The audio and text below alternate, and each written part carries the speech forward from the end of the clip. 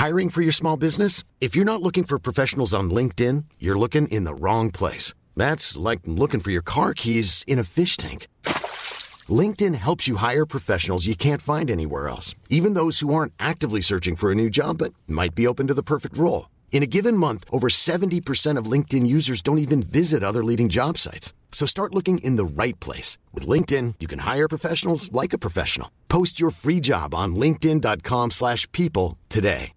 When you make decisions for your company, you look for the no-brainers. And if you have a lot of mailing to do, Stamps.com is the ultimate no-brainer. It streamlines your processes to make your business more efficient, which makes you less busy. Mail checks, invoices, legal documents, and everything you need to keep your business running with Stamps.com.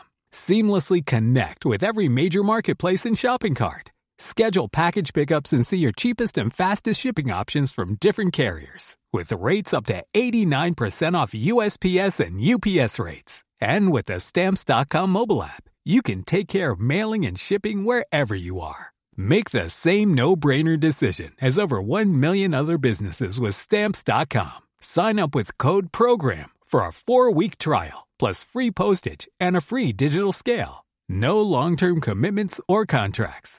That's Stamps.com. Code PROGRAM. Hey, Alistair Campbell. Thank you so much for coming back to join me. You can talk. Where have you been? On the resurgence of our very popular, commercially and critically, podcast. Is that right?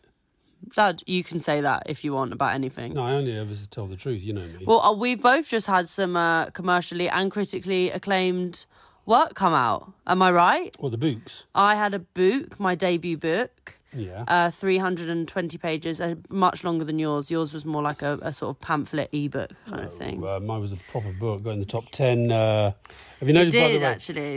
You beat me. I'm gonna talk a lot like Moira in Schitt's Creek. David. Bebe. Is that the best telly of the lockdown? Schitt's Creek is second to none, in my opinion. Comedy, in terms of like the thing that's made me the most happy in the last few months. So since we have done our last episode of this podcast, lots has happened. A lot has happened. Lots of people are asking where the hell the podcast has gone. Yeah, well, personal news, Grace went through a breakup, so she didn't really want to be, talking to her dad much. Well, you talked the whole time. You never left me alone. No, but also I was just busy with my book, Yeah, that's fair enough. So we had a little hiatus, and then my dad, we mainly communicate on Twitter DM, and he Twitter DM'd me just saying, begging Grace, can we bring the podcast back? That's actually not true. I was more influenced by people who. It's like my excellent Instagram lives, which get many, many thousands of viewers each day. The people, when you do stuff, people say, why aren't you still doing it? And I felt with the podcast, there were people who were saying, including, actually, our guest today, he was one of the reasons we're doing this podcast, because he was saying, when is your podcast coming back? And then he started saying, when can I come on it? Because now he's a celebrity. Well, I mean, he's not, he's a celebrity. Celeb. But so that's what, so we had a little break, and probably good for our relationship and our friendship. And obviously, I've been in a very self-obsessed phase of life. Sorry, it started in 1994, that did.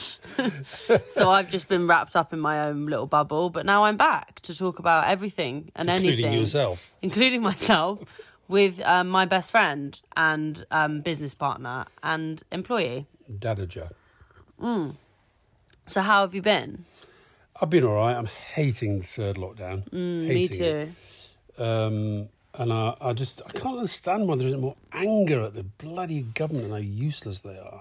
I think we don't need to go into that. Okay, Grace, I know. I just think, you keep saying... Okay, all right. No, let me make my point. You keep saying, why aren't people angry? I don't think people aren't angry. They're just really bored of speaking into the vacuum. It doesn't really go anywhere, because what can you do? Well, that means politics is So the failing energy that you use saying that is wasted energy right now. It's stagnant. And I would rather be vibrating on a higher frequency than that.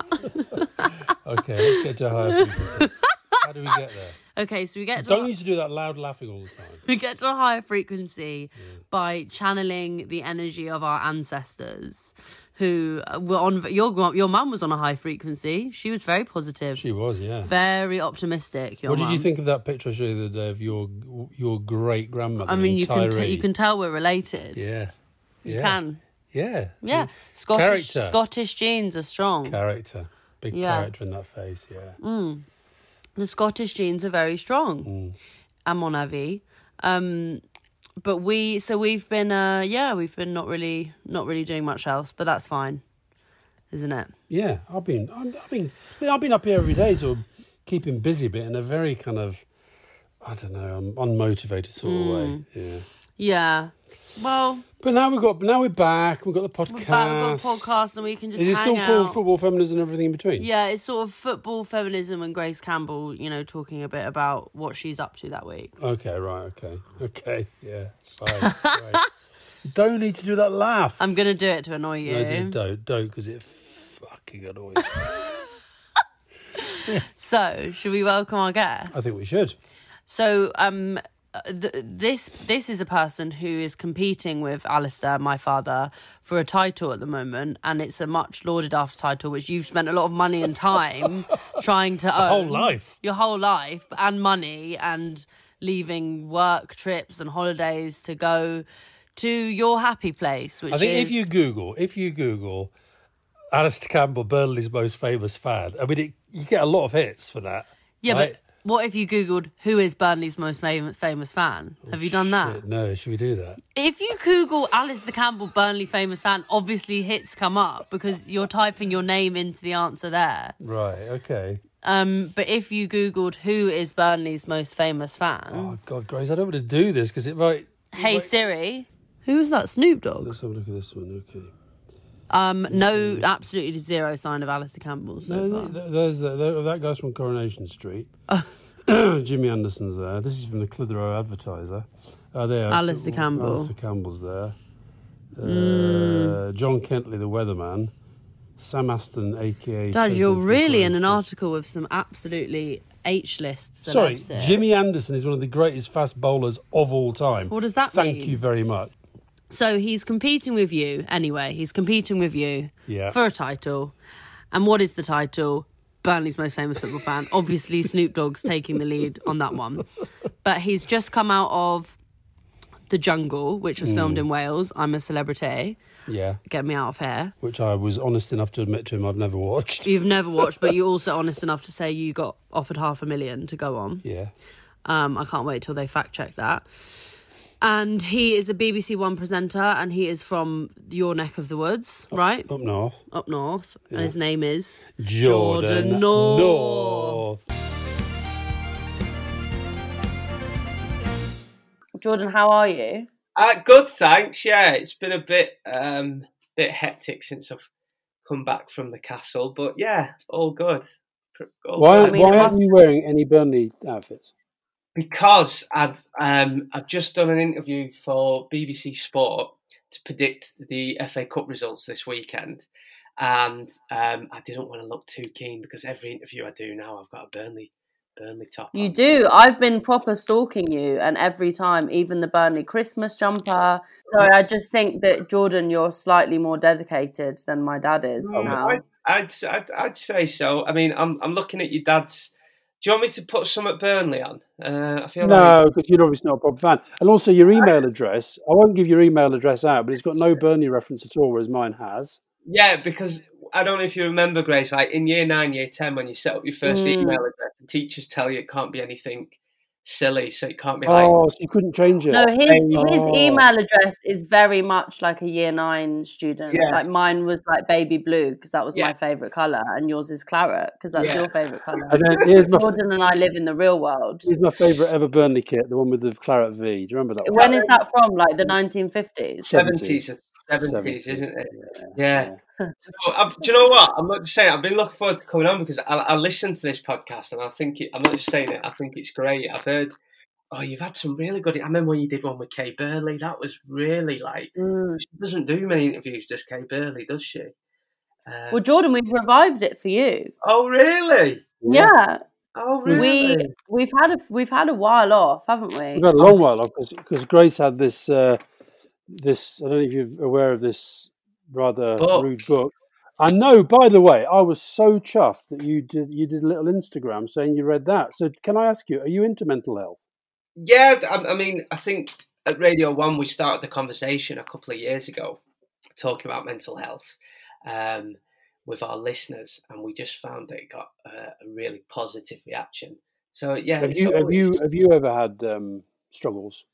I think I haven't, but then during the last lockdown, I think like the first lockdown, I think many people have, and I won't give too much away, but a very good friend of mine only called me last week, and we were on the phone for about an hour and a half, and basically he's struggling. Now, if you met this mate of mine, you would, like, in the pub, he's the loudest in the room, he's the funniest guy you'll ever meet, and I was just like, and he was on the phone in tears. So yeah, I think with what's going on over the past year, I think it's affecting a lot of people's mental health.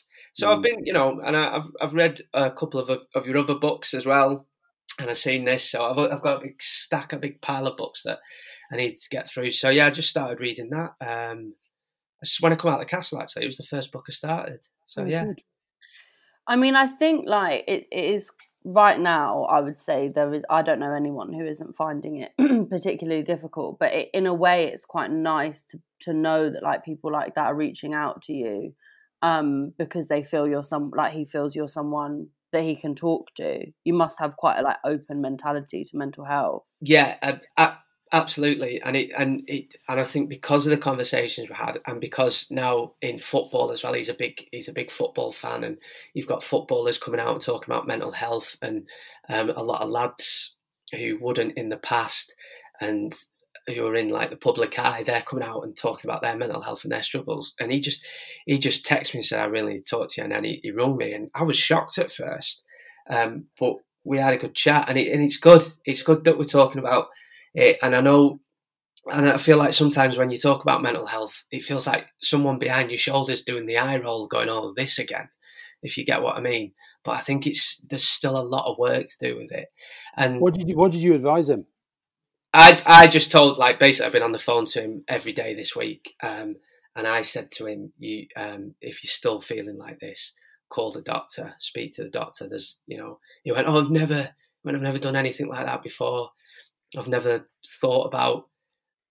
His mum's worried about him as well, and he said, "I've never thought that I'd have to take medication." I'm like, they won't put you on antidepressants straight away. From what I gather, it's you speak to the doctor if you're still feeling like this in a week. I give him a bit of a deadline, and I said, call the doctor in a week, and I've texted him and called him every day since. I think I'm more wary of it as well. My dad's best friend killed himself when he was 29, 30. And I've spoke to my dad briefly about it, and he just said, my dad was in the army and stuff like that. His best mate wasn't, but my dad said he just didn't talk about it back then. He had a lot of things going on personally. He'd split up with his wife and that kind of thing. So I'm always cautious about it, definitely. And it's a conversation now that we're having, and it's definitely helping people. Mm-hmm.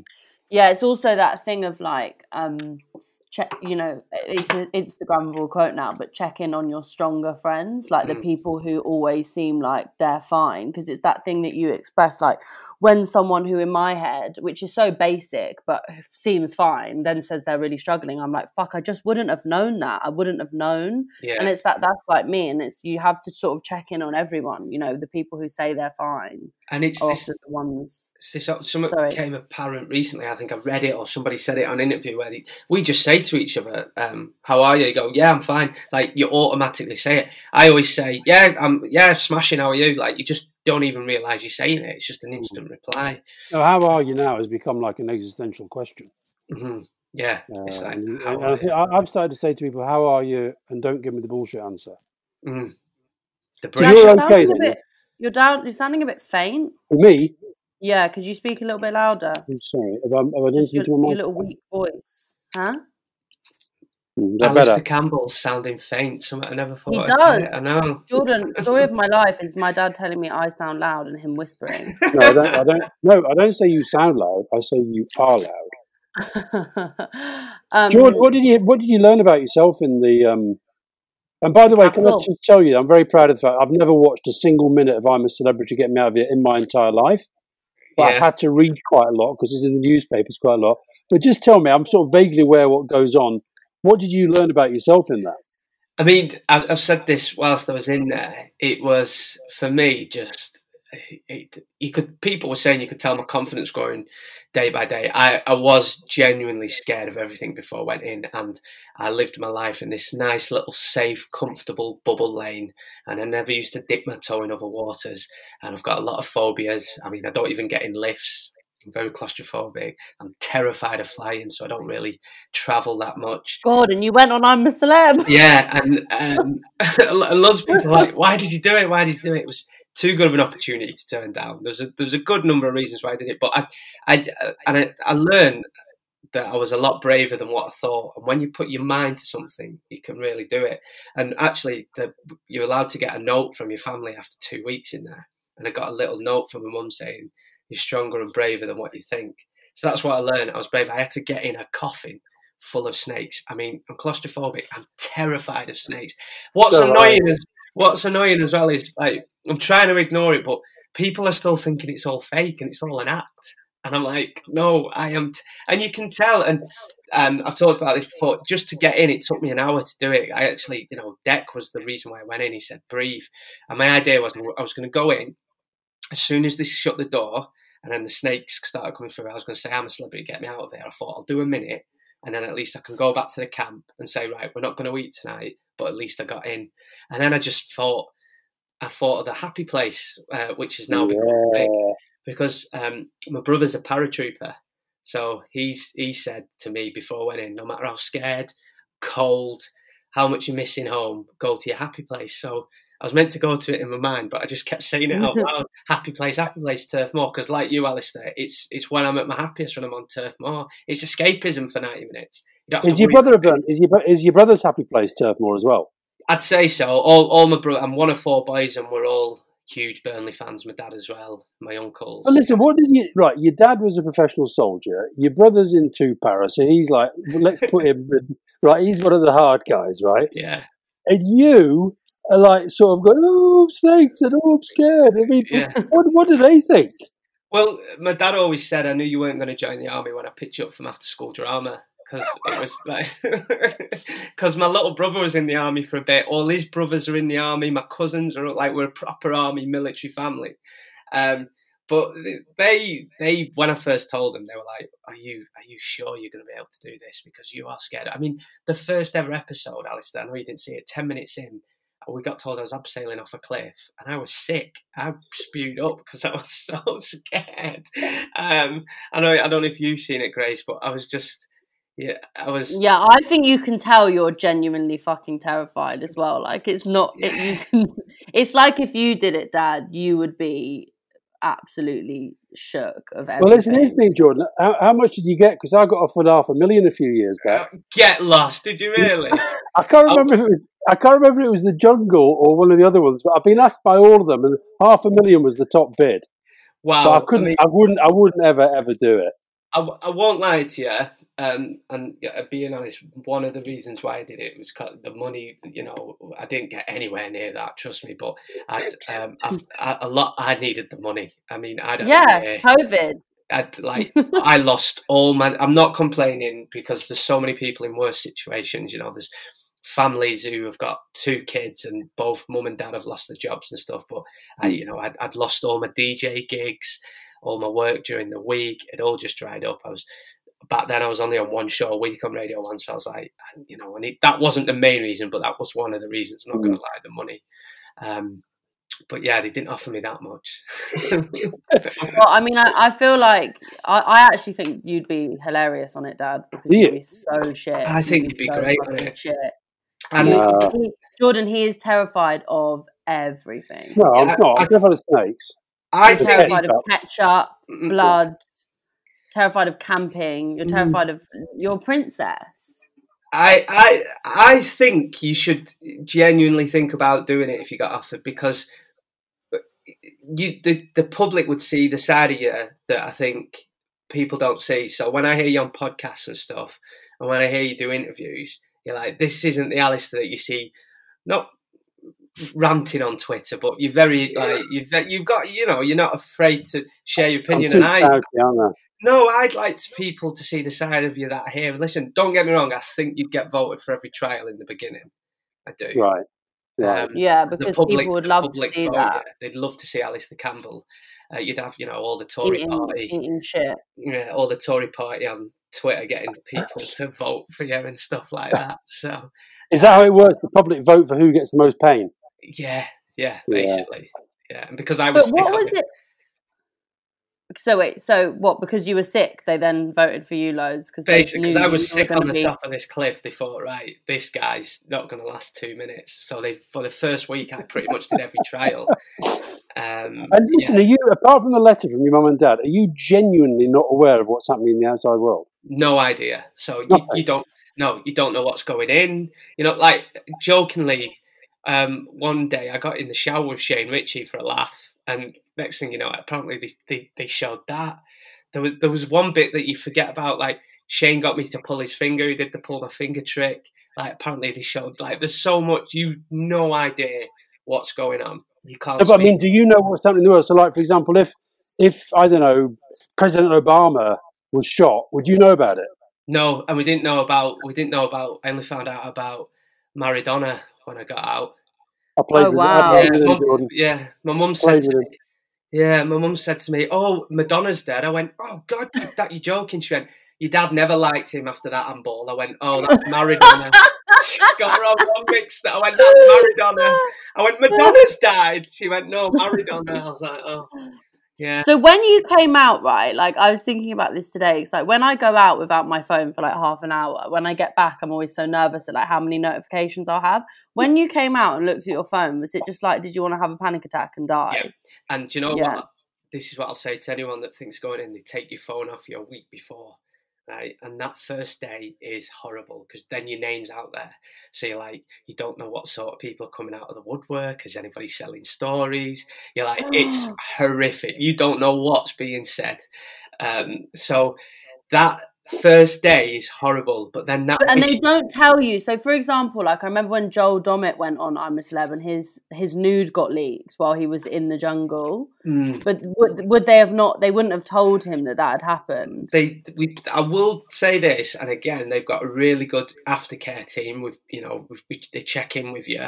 They have a really good team that look after you the week in there. They come and see you every day and have a chat to see how you are. But yeah, you only, unless something horrible happened to a friend or family, is the only way they'd get in touch. But I found it really cathartic after a week or so. I was like, this is great. Is that the right word? Like, this is great in the week. Has it changed your relationship with your phone since? Do you know what? It had when I come out, and I've gone back to old ways. Like, when I come out, I was like, I don't need it. And in there, we were all saying to each other, I'm just going to get an old school flip phone. Like, I don't need to. That's like such a classic, like being on acid with your friends. You're like, you're having like I don't need technology. At 4 a.m, you're like, yeah, let's screw this. But I've gone back to, but yeah, when they take your phone off you, it is horrible. But in there, everyone was saying how nice it was not having phones, because the first 2-3 days you're having these really deep conversations with people that you've watched on telly you've never met in your life. I mean, I'd met Victoria Derbyshire because I used to be her T-boy, so that was a bit weird. But you're having proper deep conversations, and that's because you're not on your phone. Amazing. Dad, you'd also fucking hate that. What, not being on the phone? Yeah, probably, but I think you would get used to it. I would be worrying. I definitely would be worrying about what was happening the outside world. I mean, that's because you think you control it all. Yeah, exactly. I was up in my office and I'm putting Joe Biden in power today, and I'm going to save the planet and all that. No, I'd really worry about that. But then I guess it might just make you realise that actually you don't have that much. All of us, we don't have that much power and control over anything. And honestly, you've got so much time to think in there. Like, you realise, you're like, I'm going to do, like I said to myself, do you know what? I was like, if I can get in a coffin full of snakes, I know this sounds ridiculous, I've never been to New York. I was like, I'm going to get on a plane and go to New York. I'm going to travel more. I only get on a plane if I absolutely have to, and it's usually when I've had a lot of Valium and a lot of whiskey before, So, what do you feel? What do you feel on the? I'm interested in phobia. So I've got phobia of snakes, and Grace, saltomophobia. Look that one up. It's irrational fear of ketchup products. And I've got that. Wow. And it's because of blood. It's people who are scared of blood. Yeah. But when there is something about countering a fear that's really important. And so, what do you feel? I remember when Dennis Bergkamp used to have to get driven to games in Europe, playing for Arsenal or Holland because he was scared of flying. What is the fear that you? What is it like when you have that fear? But for me, I genuinely used to get on and think this could be it. This is me. We could die, and I think it'd be the worst way to die on an aeroplane. Like, I know that sounds dramatic. So that's the biggest. When I used to get off an aeroplane, I used to sometimes felt like coming off and kissing the ground because I was that scared of it. So maybe you thought you were the Pope. Yeah, yeah, he kisses the floor. That's what I felt like doing, like the Pope. So it's a big fear. It's so hard, and like you read books about it, stuff. Fear is the worst thing because then you can't think straight, and your mind's racing, and you can't. I thought I'd lost my. I remember being at the airport once, convinced I'd lost my passport, and I had it in my hand, but because I was so scared, I was looking everywhere. I was looking in my pockets, I was looking in my bag. I've run halfway running back to Burger King where I'd been before to have something to eat, and that's what it's like for me. That sort of sounds like that's what happens to me when I'm having a panic attack. I mean, it sounds like it's a form of anxiety because, like, I get the thing about planes. My best advice to you, because I got over my phobia of planes by pretending. Did you ever go to the Science Museum when you were a kid and there was this simulator and you're in a simulator and it looked like you were on a plane? Right. So when I'm on a plane now, I pretend I'm in a simulator. So I just tell myself it's not real. I'm on the ground. See, now because when I was younger, I have a couple of whiskies and that usually helps. And the doctor, dangerous road. I know, and the doctor prescribes me medication for it, and it usually just conks me out. And whiskey and Valium. Other remedies are available. Some doctors will be listening and going mad at it because they tell you not to have a drink on them, and it's very important you don't. But that, for me, it just do what you got to do. Don't listen to alcohol shaming, Alistair. Do what you got to do. It takes the edge off for me, and I can get on the plane and I'm like, I'm calm. And that was the first time I did that was when I flew to Florida with my parents when I was 21, and I was like, oh. Yeah, so... Also, the other thing, Jordan, now that you're rich and famous, just fly first class. That makes the whole thing so much easier. I don't know about... I've never been first class. I've never gone anywhere first class. All of your phobias will be gone. I don't think I've even been on a train first class, Get yourself an upgrade every now and again, Jordan. But this is why I think I've never bumped into you on games, because I think I get the same train as you before all this on a Saturday, because I've been in London 3 years now, and I thought, why have I never seen him at the station? You must. God, Dad, you're so out of touch. You're so out of touch. It's 50. It's an extra. Look, Jordan. I get the 9. I usually get the 9:30. Oh, I get the 8:30. Oh, I get the 9:30 to Preston, and Paul Fletcher picks me up. See, I get the 8:30, and then my cousin picks me up. So we're in the pub for 12. Right. Well, I don't go in pubs. I think pubs are bad. Yeah, unless they're named after the gaffer. Yeah, the Dyche. So I get the 9:30, and obviously I travel. I just walk onto the train. I sit in the first available seat. He goes in first class. He's a successful man.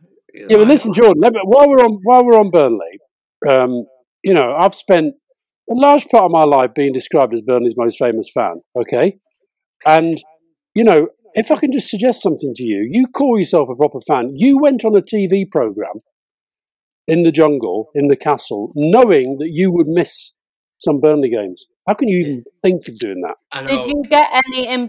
Did you find out any of the results when you were in there? I was trying to pester a security guard. I said to him, because I was like, please. I was just trying to, because you're not allowed to speak to anyone. So when you're like travelling from the castle over to the trials, I was like, just give me a sign. I was going, Burnley, just nod if we won, and couldn't get anything from him. So that was one of the first things. I couldn't get anything. And I once went in to the Telegraph. This is like their equivalent to the diary room. And I was speaking to one of the producers. I was like, look, I'll give you £100 when I get out of here. I was like, I said, anytime, I remember saying to him, I went, anytime you're in Burnley, you'll never have to pay for a pint again. And I give him something else. And then I went, that's my final offer. I said, just tell me if we beat Man City or not. And I knew we probably hadn't. Yeah. And you knew it'd be 5-0 as well. I knew it'd be 5-0. But yeah, I had my special item in there. I don't know if you've seen that. My special item was my Burnley scarf. Yeah. And I've just this week sent out Burnley t-shirts and a Burnley goodie bag to all my other campmates. Oh. I saw that and I was thinking again, you're really taking the light from Dad as the most famous fan. I do remember we need to go to a Burnley match with the two of you and see who gets more attention. Yeah. Once COVID's over, that will be the marker of it. Who gets more attention? I think there's a better way of working this out. How many grounds? Did you see my tweet this morning? I woke up in the middle of the night working out how many away grounds I've been to. Oh, I don't think this is fair because Jordan's 30 years younger than you. 101. I've been to my fair few, and when we were like, so I've been watching. I was talking about it for my first ever Burnley game. Chris Waddle was our manager. So what was that? 97, right. 98. Before. So we were struggling then. Division 2. So I remember my dad coming into my school on a Wednesday or a Tuesday even. It would have been a Tuesday, and getting me and our Ryan out of school, out of class early. He was like, "What's up? What's up?" And he took us to watch Grimsby. Like we travelled to Grimsby from Catterick Garrison or somewhere, wherever we were posted. So I remember going. I've been to like I say to all my mates, I've been to the rubbish grounds. I've been to your Gillinghams. No offence to Gillinghams. I've been to Grimsby. We used to always get Crewe or Rotherham on Boxing Day. I don't know if you remember. We had a lot of Barnsley on Boxing Day as well. Barnsley on Boxing Day. Yeah. The thing is about Burnley fans, Grace, you probably notice it, is because we always go on about Burnley and we're always proud of Burnley because people don't realise how much of a tiny town it is. And yes, like you've got the towns on the outskirts like Skipton and Keighley that are Burnley fans and Padiham and what have you, but it's such a small town and the club has always punched above its weight, especially now we're in the Premier League. So we just feel like we've got to scream and shout about it. You can fit the entire population of Burnley into Old Trafford. It's mad. So that's why we're proud of it. We always go on about it. It's the first thing I ever mention to anyone. I know. I mean, it's the same with you, Dad. It's definitely special. And also, like me, you were born in Yorkshire, not Lancashire. Yeah, well, I was born in York because my dad was posted out there. There used to be an army barracks, Strensel, I think it was called. Yeah. We've lived everywhere. We lived in Berlin, we lived in Northern Ireland, North Yorkshire, down south, Tidworth, I think it is. Yeah. There's a big army barracks there, so we've pretty much been everywhere. But even through all of that, is it because your dad's from Burnley? Like, how did the identity of Burnley stay stronger? But my mum and dad are from Burnley. I say I'm from Burnley. Like, there's a thing in the army, you say where your parents are from. I've only ever lived in Burnley as a child for a year. I went to primary school there, but when I was 11, we got posted to Wheaton Barracks, which is in Blackpool. So it's like round the corner from Burnley. So, and I spent pretty much most of my summer holidays in Burnley. We used to go and stay at my grandma's. So all my family are from there as well. I don't have a Burnley accent compared to people from Burnley. Have you? You mentioned Blackpool there. I was looking. I've done a lot of research. I looked at Wikipedia, and I loved the thing that you were one of your first jobs was the in-house DJ at the Blackpool Pleasure Beach. So it was called Kit Kat Radio, and then it rebranded to Holiday Rock Radio. and I've got to tell you this. I remember it was little paper slips, and people used to come in, used to give them a shout out, and I was like 19, 20, and thought I was the dog's bollocks, like proper DJ. And I'll never forget this woman coming in. She was smoking a fag. She went, "We give our Ebony Louise a shout out." I was like, "Yeah, sure. Is it a birthday?" She went, "No, we've lost her. We've not seen her for 2 hours." And it's the name Ebony Louise has always stuck with me. The name Ebony Louise has always stuck with me. And I was like, "Oh right, you really need to go to security and make that up there." So it was. I did it for summer holidays for two summers. I did it, and I absolutely loved it. Who was listening? It used to go around the theme park. So oh my god, that's so fun. Yeah, and it was. I tell you what, was that your first gig?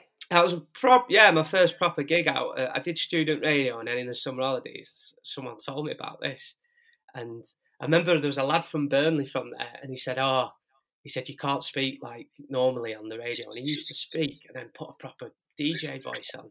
I remember him saying to me, you'll never get a job speaking like how you do. And I loved it. It was good pay, that. I think I got paid. Wait, what do you mean? Because you had to speak with like the sort of BBC radio voice? Like, or what? Put on a DJ voice. Hi. And did you ever do that? No, never. I never did. I used to work at a radio station in Lancashire, and the guy used to come in on a Sunday, and we were both really hungover. And he's like, "Yeah, McDonald's there for you, pal. Go and have a cig. I'll seg up here. I'll sort it out." And then he'd say, "See you later, cop. Ta-ra, pal." And then he'd go on the radio, and go, "Hi, how are you?" Drop us a text and let us know if you're feeling Sunday morning loves. And he had a stronger accent than me, and I always thought, that's weird. That's weird. That's really funny. See, when you did drive time, you used to do drive time on Radio Lancashire, didn't you? Did you Rock FM it was. Rock FM, sorry, yeah. Did you have to talk about Blackburn? Yes. So how was that? Again, this Rock FM's a massive station in Lancashire, although its predominant audience is in Preston. And Preston fans hate Burnley, but we just hate Blackburn. So the one of the guys, a mentor of mine called Adam Cattrall, who's now on TalkSport and stuff, he's a really good guy. He said to me, I said to him, I'm not going to mention I'm a Burnley fan. He went, tell him from day one. Because he said, and it's big in Blackburn as well as Rock FM. And he went, if you don't, you're lying to yourself. And I promise you, I told him I'm a Burnley fan, and for 6 months, my figures dipped. I nearly got that. I'm not joking, because also I mentioned it, and people were like, I'm not listening to a dingle. How can you have a dingle on a Preston Blackburn station? And then just gradually we started getting, you're all right for a dingle, and my figures started growing. But honestly, because I was a Burnley fan, I nearly got the sack after 6 months.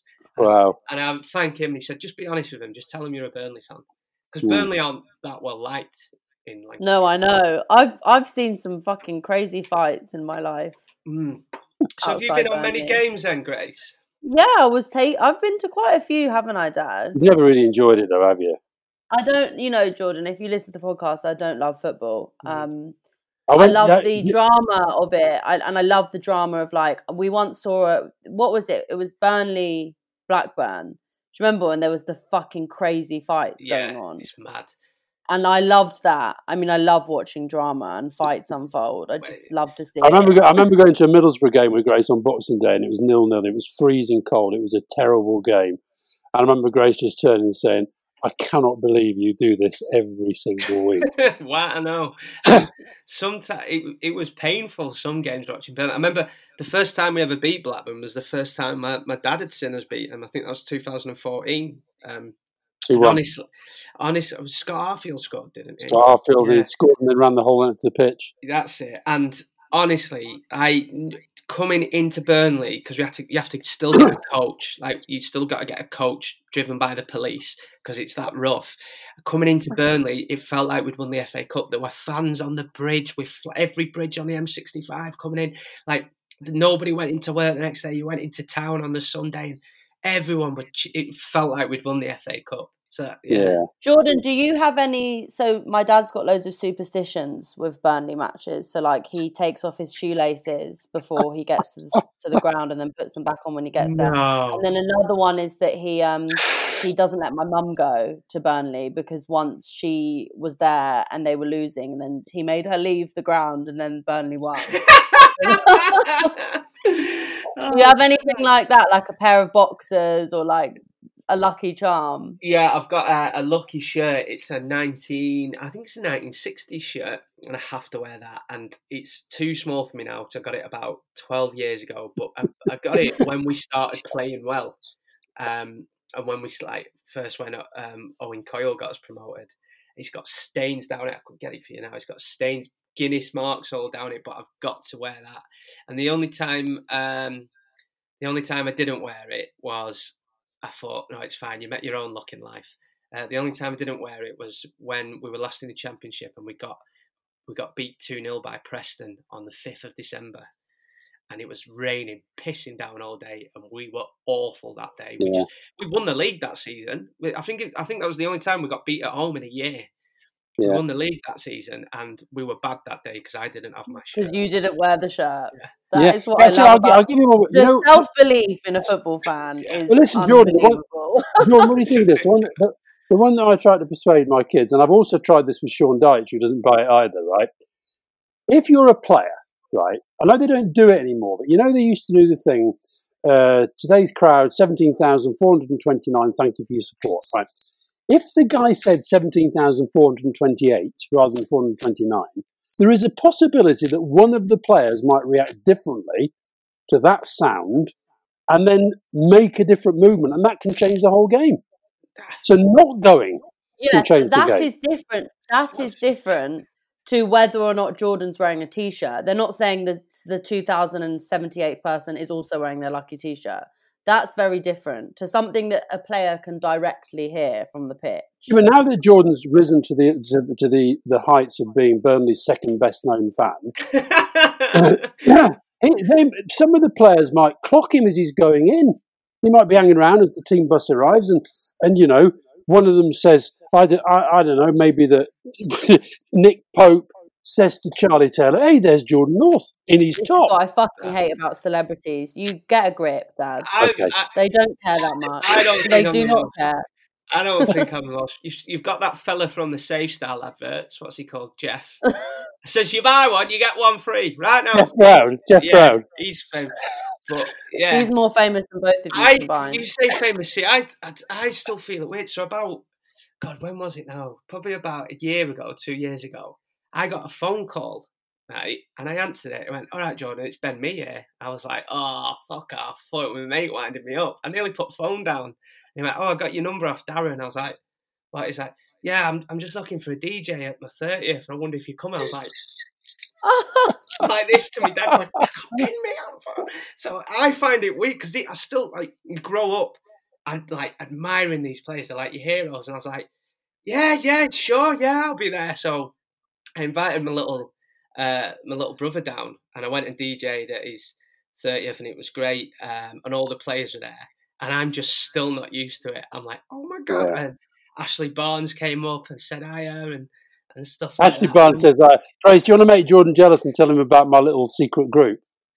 He's got a secret, it's not even a WhatsApp group because it's on text message, but he calls it a WhatsApp group. With the two Ashleys, and it makes Dad feel really young because they send him memes. Oh no! And they send him, it makes Dad feel like a young, sprightly man who's in a. I got to say that they are funny. They are funny. Don't they share cabs? Don't they call it Ash cabs or something? Yeah. And actually, he's still got his little sort of electric car, but so they really are funny. We have a very good laugh, and of course, I run this joke with them and with the gaffer that I'm the co-gaffer. So we have a good old whinge together about the other gaffer not really being on it. Yeah. I've only met Sean briefly at the Players Awards, but I'd love to do an interview with him. I don't know about you, Grace, but I'm fascinated by him, what he's done at Burnley. Yeah, well, we did him on the podcast, and it was really fascinating. Oh, I tell you what, you give Joey Barton a run for his money. That was. You held your own there. You must have been proud of it there, Alistair. Yeah, it was good. He's got a lot to say, and he's very good. Yeah, he's a very good communicator. So he's very good at making you feel like whatever he's saying is right. Yeah. And I was really reluctant to do it, actually, that one, because I was just like, he's so controversial. There's just so much about it. But in the end, I was glad that we did, because I thought it was a fascinating conversation. I don't think he gets challenged that much. No, he doesn't. By a woman. He's good. I was sorry when he left, because it's a fantastic setup, Fleetwood. It really is, and you could see he's kind of got something about him on the football front. What happened there? Was it just run of results, or? No. I think because they were doing reasonably well. I talked to him afterwards. I think he said, I think it's genuine that he and the chairman just had a different view about where the players were coming from and how the club should go. Oh, fair so yeah.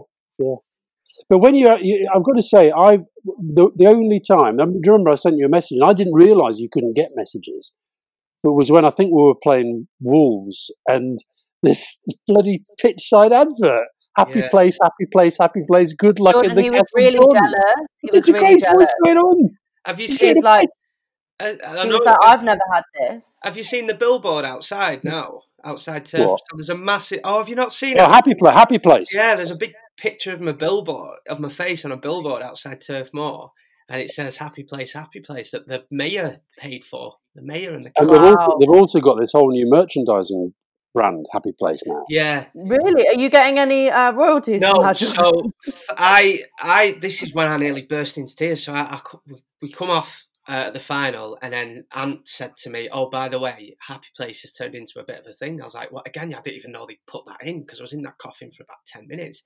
And he said, "Oh yeah, they've sold some T-shirts and it's raised money for Pendleside Hospice." And he said Pendleside straight away, and then I just started getting worked up. I was like, "How does he know?" Because Pendleside Hospice is this little tiny hospice in Burnley, and they've looked after my auntie, they looked after my uncle recently who died last year.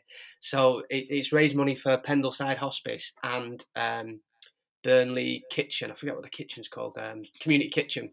So it's a food bank in Burnley. So I was like, and last time I checked, I think it was near 40,000. I think it's nearly raised from both. Have you been to Burnley since you left? No, I'm a Celeb. I'm No, absolutely gutted because all my family got behind me, and I told them not to do. I said, "Don't do any press." I was like, "I'll leave it all to me. Don't do any press." Because you never know how it can be twisted or anything like that. Next thing you know, I get sent a screenshot of my mum on Lorraine in a dressing gown. She went, "We just thought we wanted to get," and to be fair to them, they were like, "Look, it was the last week. No one thought I'd get to the final." So they were like, "We just wanted to get a bit of momentum going and get people voting." Oh, that's so cute. Because of the tier system, I've not been back. Then I was going to go back for Christmas. I hired a car and everything. Then it got announced that even though we got promised we'd be all right for Christmas, it got announced that we couldn't go up. So I just... Why do you get into... I've been to a few games doing the Clarets Plus commentary. Why do you do that? I've done that.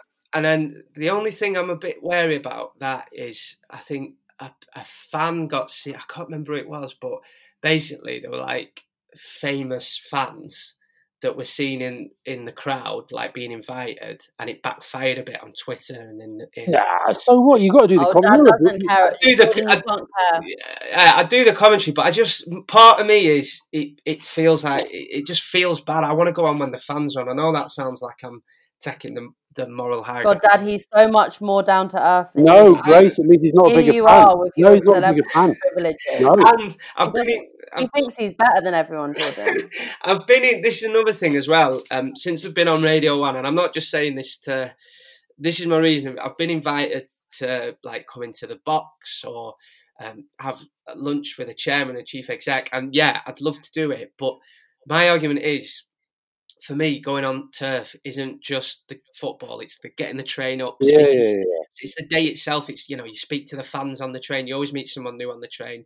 It's going in the pub afterwards with your cousins and my brothers and watching the game that's on at 12:30. We always make sure we're in for the after. It's that. It's the arguing with you. Like me and my cousin and my older brother, we've had screaming matches at each other when Burnley have lost. And he's going, "He's not shit. You never give him a break. You're on his back all game." And like, you know what it's like. He's like, he's not. I think that were about Hendricks, actually, because I used to stick up for Hendricks. A lot of fans didn't like him.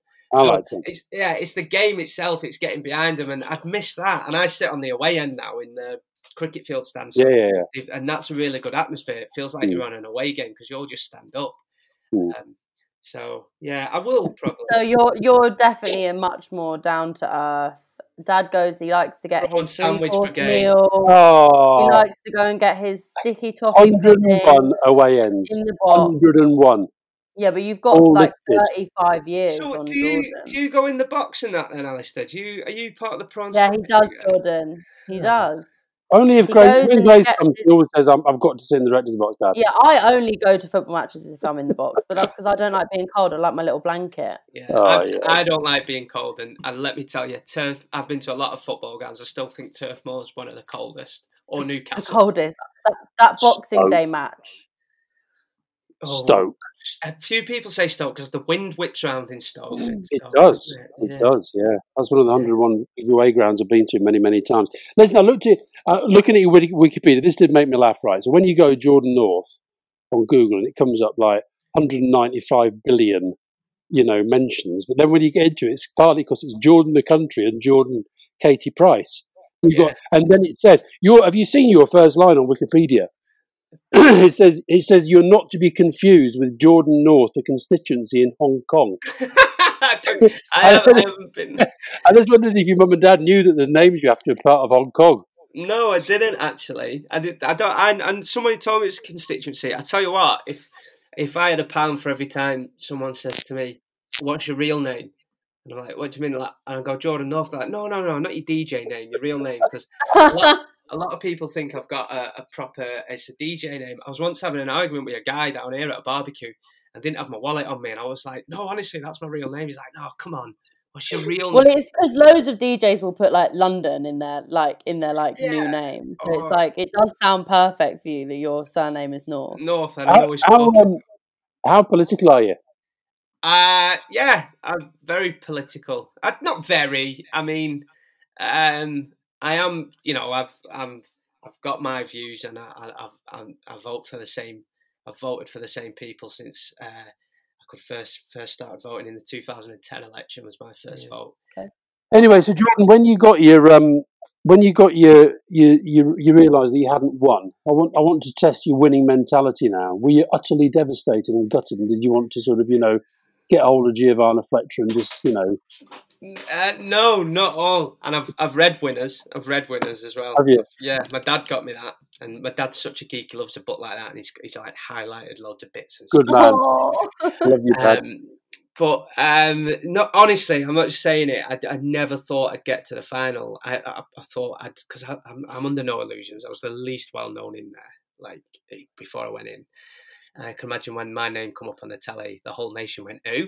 And some 15, 16-year-old daughter that was on a phone going, "Oh, I've heard him on the radio, maybe that." But I thought at best I'd come out halfway. And I had a lot, I just thought I'd try and avoid doing all the trials because I didn't want to do any. Maybe do a couple, I can cope with bugs, and I can maybe do an eating trial. And then I'd come out halfway and maybe go on Celeb Juice on ITV, and hopefully hopefully it'd keep me at Radio 1 for a couple more years. So I never thought that. And when they announced, and then in the final you do think, oh God, I could win this. But no, I wasn't massively good. I didn't really have time to think about it. And then as soon as I switched my phone on and I seen my mum FaceTime me, she was like telling me about everything. I was like, oh God. And then my agent called me and he was like, oh yeah, it's been good. So Mr. Temp, have you been watching Are you going to watch Call My Agent? Have you seen that? No, what's that? Oh, you got to see it. It's the best thing on TV. It's a French show. It's like about a French agency, but just the relationship between agents and their clients. I mean, it's so funny. It's a comedy. Yeah, I think in the French version, French version, it's called Mr. Tempest. It's called 10%. 10%. Yeah, I've seen that in the Times magazine this weekend. You got to watch it. Yeah, because the new season starts tomorrow. But that is, I mean, I bet your agent's pretty happy days. To be honest. It's been weird. Like I went for a run the other day, and two builders were screaming something at me, and I pulled my earphone out, and they were going, "Happy place, happy place." I was like, "Oh, this is strange." And I went into Tesco's just before Christmas. I had my mask on, but I didn't take my cap, and I had to leave. Everyone were coming up for it. Was nice. I'll never be rude. Yeah, and I'm never not used to that. So, and I think it'll die down. It will die down. But what's also weird, I have thought about this a lot, is getting really famous in the pandemic, because you're not used to. It would have been so different if you'd have come out and then you'd be going out all the time doing events. It will be a bit of a shock to the system, I think, once it goes back to normal, and you will suddenly be getting recognised a lot. I said that as well, Grace. I was like, it's kind of in a way, you don't want to say blessing, want for a better word. No, it is a nicer experience. Yeah, because I wouldn't be going to parties and stuff anyway. That's not my sort of thing. Turning up at the opening of an envelope, but the work has been steady. And it's funny, I seen one of the execs from the show last week, and she said, "Oh yeah, usually you'd be you'd be mad busy now. Like, even if you weren't in the final, there's always something. So it's been steady, and that's been good. And the only really manic week is next week. I'm interviewing the new chairman next week. Owner. Good. Yeah. He's got COVID, you know. Yeah, that's right. It was meant to be this week, so it's been moved to next week. Oh, good. So, yeah, I'm careful of what I got to say, because first day I came out, I went on to Greg James's breakfast show on Radio 1. Me and Greg's mates. And he was like, so how's it been? And I'm telling him all this stuff, and my phone's ringing, and basically I said too much. So I was like, oh yeah, I'm gonna be doing this, I'm gonna be doing that. And my agent was like, shut up, it's not signed off. So Jordan, listen, let me say about it. You're the boss. Yeah. He's there for you. You do what you want. You're the boss. It's like, I'm Grace's agent, and she knows she's the boss. Are you her agent? Hey, no, he's my manager, my manager, like Kris Jenner. But you're right. It's been nice. It's been steady, and I've pretty much been back on my weekend show since I got back, and that's been something really nice and something to focus on. And I love that, because like I was on, and then the weekend after I started talking about the castle, and we just got text going, right, we get it. You're on the castle. Move on. And you need that. And that's why I love our listeners. They're like, right, shut up, going on about it now. We get it. You were on I'm a Celeb, and I was like, yeah. And what about you? Got a podcast as well with your etiquette stuff. Your what is that about? What is that about? Etiquette. So William Hanson and I. Why are you saying it like that, Dad? Well, because etiquette is just like. Why are you saying it like that? Etiquette. William and you are saying it weird. So you're saying it so weird. Etiquette. Etiquette. Oh, is it etiquette? Okay. So basically, he is the UK's leading etiquette expert. He goes. He goes. No, listen, Jordan. He says on you. I looked at the website. He says he's coached members of royal families around the world. Yeah. Alistair, he's going away in a couple of weeks. I can't tell you to who, but he all right. He appears on This Morning, and he's always on like daytime TV shows and stuff. And that's what makes me worried. He's got media career, but he's like, the guy does well for himself. He teaches etiquette. Has he met the Queen? Yeah, he has. I don't think he teaches the Queen etiquette, but he like a lot of businesses that come to London, a big part of his clients, the Ritz and stuff. They're part of his clients. And we basically met. I was on work experience at 5 Live, and I had to make him a cup of tea. And even then, he was proclaiming to be the UK's leading etiquette expert. He was on Tony's Livesey show. He was always a guest on Livesey's show. Yeah. Another Burnley fan. How old is he? Same age as me, 30. Wow. 31. And we've been friends, and then we met there, and then we got introduced again at a party. My housemate went to uni with him, and we've been mates ever since. And a few years ago, everyone said you should do a podcast together, so we do. And we couldn't come from two different worlds. He's like privately educated. His mum and dad they're lovely, but he's from Bristol. He's, we don't talk politics, but our politics are very different. And we do. How do you even become an etiquette expert? I don't even understand. You say you're an etiquette expert, and you say you've met a few royals, and you get a working class bloke from Burnley. You say, "Let's do a podcast." Pretty much, but it's just some of it, and we've gone on tour together and stuff, and just there's nothing surprises me. You sold out in a couple of them are sold out already. Yeah, we've sold out already, even with COVID. But every day he fascinates. He's never had a pint of lager in his life. He's never had Angel Delight and jelly and stuff like that. Is that not very good etiquette? There's also. Do you want to talk about how you speak, or where you put the cutlery, or what? Another one at the moment is, what do you do now you don't shake hands? So he's like the elbow. He comes up with different things. The podcast, I went to Monaco with him because Daily Mail wanted him to review. He's a writer as well. He's got 2 books on etiquette out. He has. He's got 2 etiquette books. I wish you could see Alistair's face right now. I wish you could see Alistair Campbell's face right now. And he took me to Monaco, right? And Monaco, what's it called? Hotel de Paris. They'd just done it up, and the Daily Mail wanted him to write a review about it because he's very funny and witty. So he's writing here, and his boyfriend couldn't come. He said to me, "Do you want to come?" I went, "Yeah, why not?" So we recorded the podcast there. And this sums up in it. We got out of the car, this lovely private car that picked us up from the hotel. We got out of the car and the car drove off. We're in this lobby and I'm going, the bags! He's got the fucking bags! He's nicked the bags! And William's like, darling, he's taken them to the back. They brought up through a different exit. I was like, oh, for God. I'm chasing this bloke out of the bloody lobby thinking he's nicking me bags. So that sums up. That sums up. Okay. Well, it sounds like a good dynamic, to be honest. Have a listen tell him the next time I'm with the Queen, Prince Charles, Harry or William, I'll just say, this guy William, Jordan North's etiquette advisor, I'm going to check him out. He does, and he advises on TV programs and stuff, and like he'll watch Downton Abbey and he'll be like, oh, that fork shouldn't be there, and that.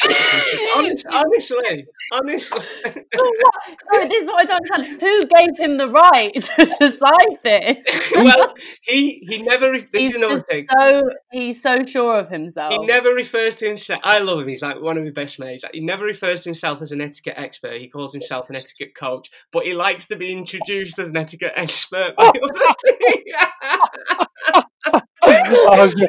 We should get this. We've got to get them on together. Oh, do you know what? We should have got. Well, you know what? He would hate me and Dad because our etiquette is outrageous. Dad. I mean, Dad flicks his bogies. Oh, piss off, Grace. That's too much information. He does so much disgusting stuff. No, Grace, enough. I know how to talk to people, though. Yeah. It's funny, though. Do you know something? I've got a real thing about titles. I can't, because I hate the honour system. Mm. You never hear, if I meet somebody, I would never say sir or lord or lady or any of that stuff. Whereas he would say, when you say, what is the Queen? You call her Majesty the first time, then you call her Ma'am. Yeah. And there's a funny word. Ask him how you pronounce Ma'am.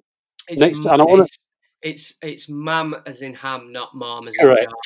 Yeah. See, I know it because he tells it me all. So, there's all sorts of like now. Here's two things for you. When you stir coffee, you don't actually stir it. You've got to do it. It's back and forth with your fork.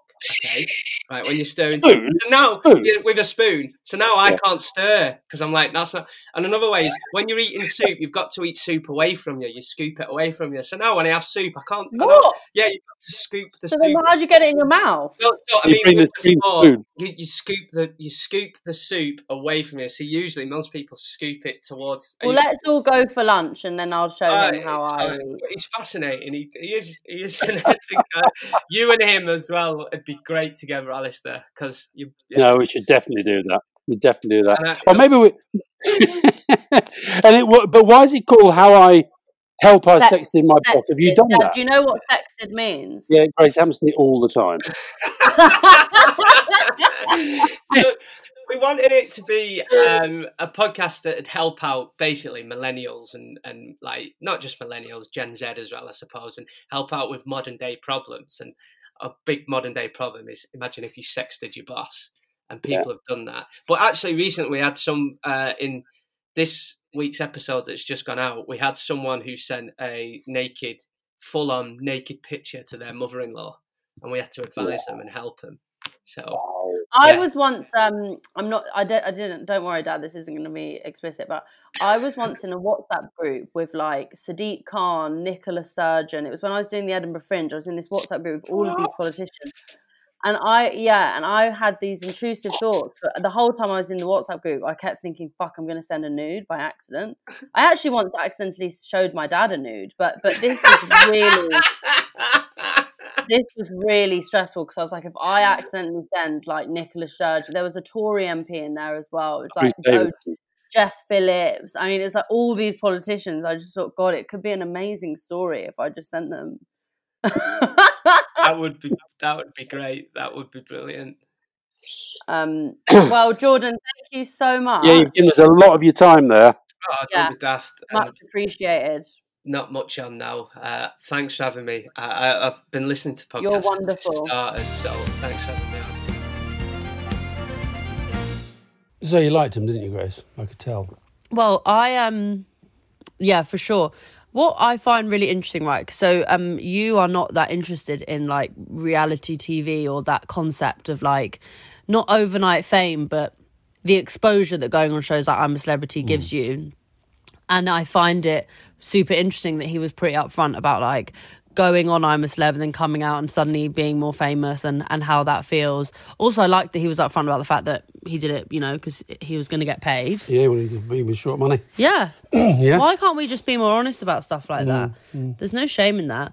And I also... I did find it interesting, that thing about all this stuff was going on outside about him and Burnley and Happy Place and Turf Moor and all that.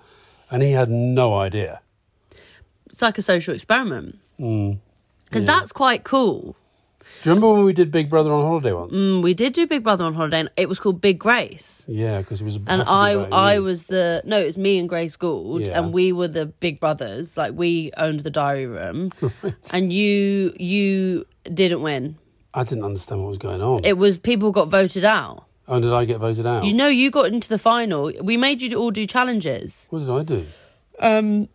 Probably you were really horrible and offensive and pushed people over and cheated and you were probably just very rough, savage. That is what you are. Well, I have to win.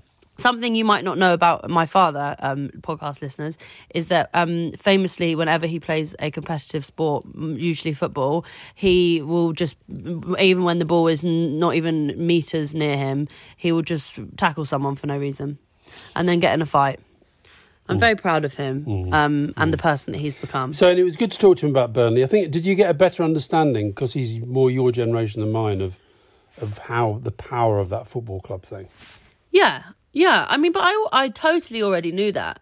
What I like thinking about is his experience with Burnley is so different to yours. He goes up and meets his friends and his brothers. They go to the pub and get pissed.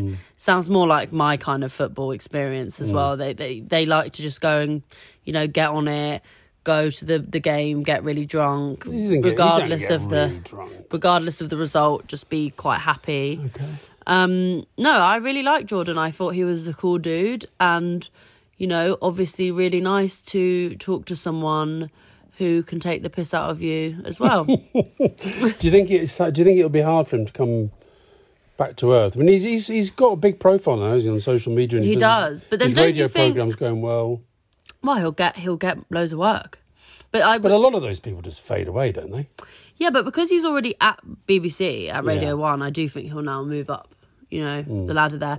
But also it's that thing that he was saying about it's really weird to become really famous during a pandemic because he's had no experience of what it's like actually going out and about and being recognised and stuff like that. He had a bit of it, didn't he? So the builders exactly. But can you imagine that's just him walking, if he was going to restaurants and pubs and everything, if he was going to Burnley... Would he really be that well known? No, well, he's just... When he went into the jungle, he had I want to say max 50k followers, and now he's got 800,000. But if he was walking down the street in London now, would people stop him? I don't know, but I just think on average, on a busy day, he'd definitely get recognised as much as you do. What?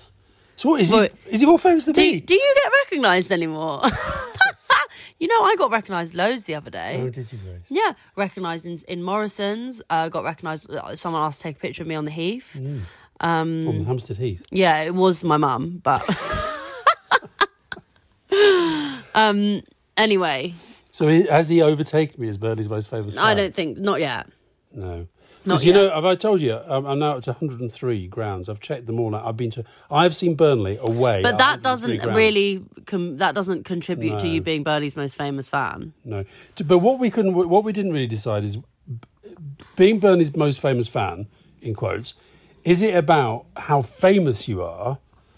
So, for example, Prince Charles is more famous than I am. He's not a Burnley fan. He sort of is, but he just never goes. He says he supports Burnley, but he just You're never lying. goes. No, I'm not. Why? Because the Prince's Trust does a big thing up in that area. What? He's so always weird. said he's a Burnley fan, but he's not right. But so, all right, to forget him, let's say David Beckham suddenly said he's a Burnley fan, right? So he suddenly becomes Burnley's most famous fan. Of course. But he's not. The Burnleyness is important, I think. So my famous fannery is to do with the Burnleyness of the fact that I have seen the... Well, but that's like, how Usain Bolt supports Man United, doesn't he? Yeah. He would probably be Man United's most... Do you know what I mean? But he's not from Manchester. So I don't really know how you're marking this. You're just trying to move the margin so you can win. Okay. Anyway, I think happy. You're the winner. You're the winner. Great. You're great. the winner. Okay, well done. Okay. Thank you very much. Love and kisses. Say love and kisses. Love and kisses. And next up, we've got... Don't say who. Oh, yeah. Is that bad marketing?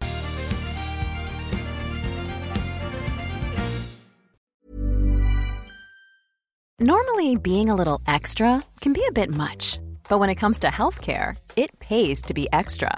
And United Healthcare makes it easy with Health Protector Guard fixed indemnity insurance plans. Underwritten by Golden Rule Insurance Company, they supplement your primary plan, helping you manage out-of-pocket costs without the usual requirements and restrictions like deductibles and enrollment periods. So when it comes to covering your medical bills, you can feel good about being a little extra. Visit uh1.com to find the Health Protector Guard plan for you.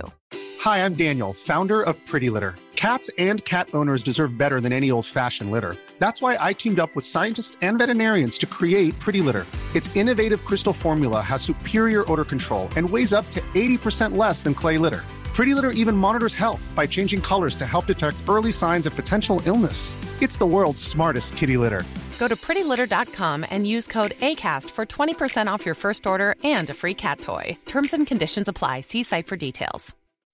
When you make decisions for your company, you look for the no-brainers. If you have a lot of mailing to do, Stamps.com is the ultimate no-brainer. Use the Stamps.com mobile app to mail everything you need to keep your business running with up to 89% off USPS and UPS. Make the same no-brainer decision as over 1 million other businesses with Stamps.com. Use code PROGRAM for a special offer. That's Stamps.com, code PROGRAM.